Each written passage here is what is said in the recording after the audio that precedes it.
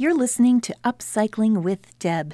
This is a little Debbie, a bite-sized version of the longer podcast, Upcycling with Deb. I'm your host, Deb Colameta. I wrote a #1 best-selling book called Best Offer, Best Life. It's about online yard sales and how you can leverage them to create the wealth that you want in every area of your life. I can't imagine what it would be like if two adults lived in the same house and they had a totally different idea or standard of organization.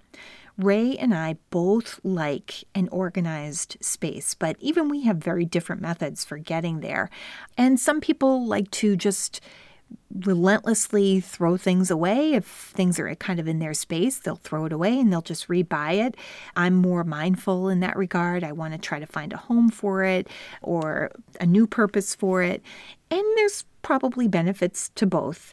I'm pretty sure that I'm going to end up just rebuying something if it's been tossed and I need it in the future. And that's not really a savings. And to me, it's not really a way to live. It's not just about the money that you save from hanging on to an item and putting it in a proper spot in your home.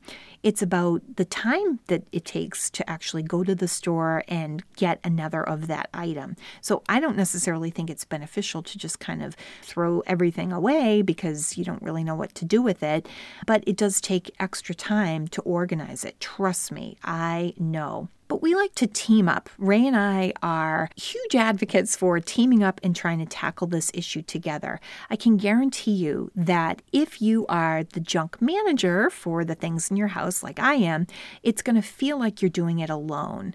But you're not. You really need to involve the other people in your house. Even though we both want the same living standard, it's still a clutter battle. Oh, if you have a neat person married to a messy person, though, I can't even imagine. We always advocate for teaming up. Ray sometimes has some hesitation when it comes to tossing the baby's toys, the kids' toys. It may be because maybe he bought the toy or reminds him of a toy that he had when he was a kid. So sometimes he has trouble saying goodbye to the kids' toys. And I can totally see why. It's like a chapter of their childhood is closing when you get rid of a particular age bracket of toys. For me, it's books. I don't know why. I know that I can get the information from Google search or I can purchase a textbook that is more up to date. But for some reason, those books represent a time in my life, especially if it's a textbook. It may have represented a few months in my life where I was in college or graduate school. Maybe if I really liked that class, I would want to hang on to it. But I know that the information is outdated, but still it's difficult for me to get rid of the books. So that's another reason why you want to team up. Ray helps me donate the books and I help him get rid of the toys. So it's a great thing to do to make sure that you have a team effort. Also, as I mentioned in the book, you really have to involve the other people in your house if you want this to be a lifestyle that's ongoing. There's nothing like cleaning out your basement, cleaning out your attic, really doing a thorough purge of your living space.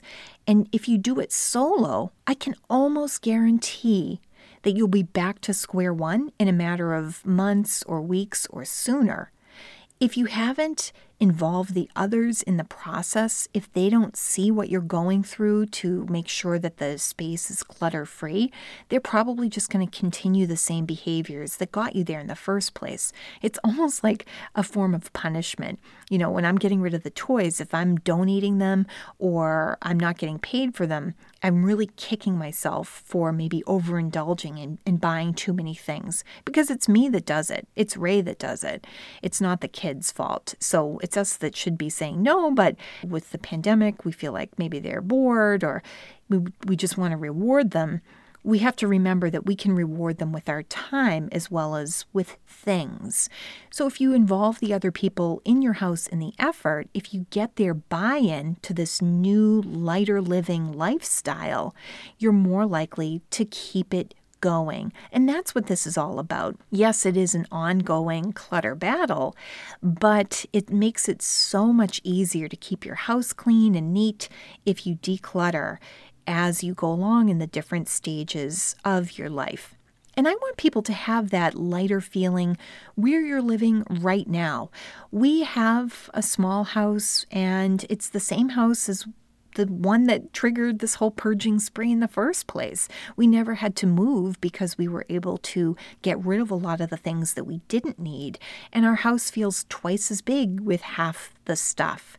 I want you to have that feeling too. There's nothing wrong with wanting a McMansion or a bigger house. I want a bigger house, but I have a feeling that if I did get that bigger house, I would just be filling those extra closets with extra things. So having a smaller house keeps me from going over a certain amount with the items that I have in my space. It's really helpful in that regard, even though I'd love to have a bigger house. And I would encourage people who want to get a bigger house, sure, if that's your dream, you should follow that dream. That's totally fine. But you need to be happy where you are to get what you want. There's a phrase, you have to want what you have to have what you want. And I love that. We have to practice gratitude for the things that we already have. Sometimes that will prevent us from buying more things that we don't necessarily need. Even though my house is small, I feel like I have more space. It feels better when it's neater, when it's tidy, when it's clutter-free. And I don't worry about it if people drop by unannounced and they poke their head in, pre-pandemic. I never really feel embarrassed about my space because it's relatively neat, because we have less stuff to clutter it. It's just much easier to keep it neat. My mom used to always joke, before the pandemic anyway, that people would ring my doorbell all the time just to kind of pop by and say hi. We have a very friendly neighborhood, and I love that. My mom would always say it's like a 1950s sitcom at my house, because every hour it seems like people will ring the doorbell just to say hello. I love that. I don't ever have to worry about like, oh, my house is a mess, or oh, don't come in, or oh, let's pretend we're not home. I don't have to feel that way because I feel proud of my space. And you have to feel proud of your space where you are, whether you think your house is too small or you think you're going to get that feeling in a bigger house. You might just have a bigger living room that's messy. So think about trying to create that mindset and that comfort level in the space where you are today. And be sure to involve the other people who live in that space to make sure that that lifestyle keeps going. Help them to realize the benefit firsthand by participating in the purging process. Less is truly more. Thank you for listening to this episode of Little Debbie, a bite-sized version of the podcast Upcycling with Deb. I'm your host, Deb Colameta. Connect with me on Instagram, Facebook, Twitter, at Deb Colameta, or go to my website, thedebsite.com. I'd love to hear from you. Thanks for listening.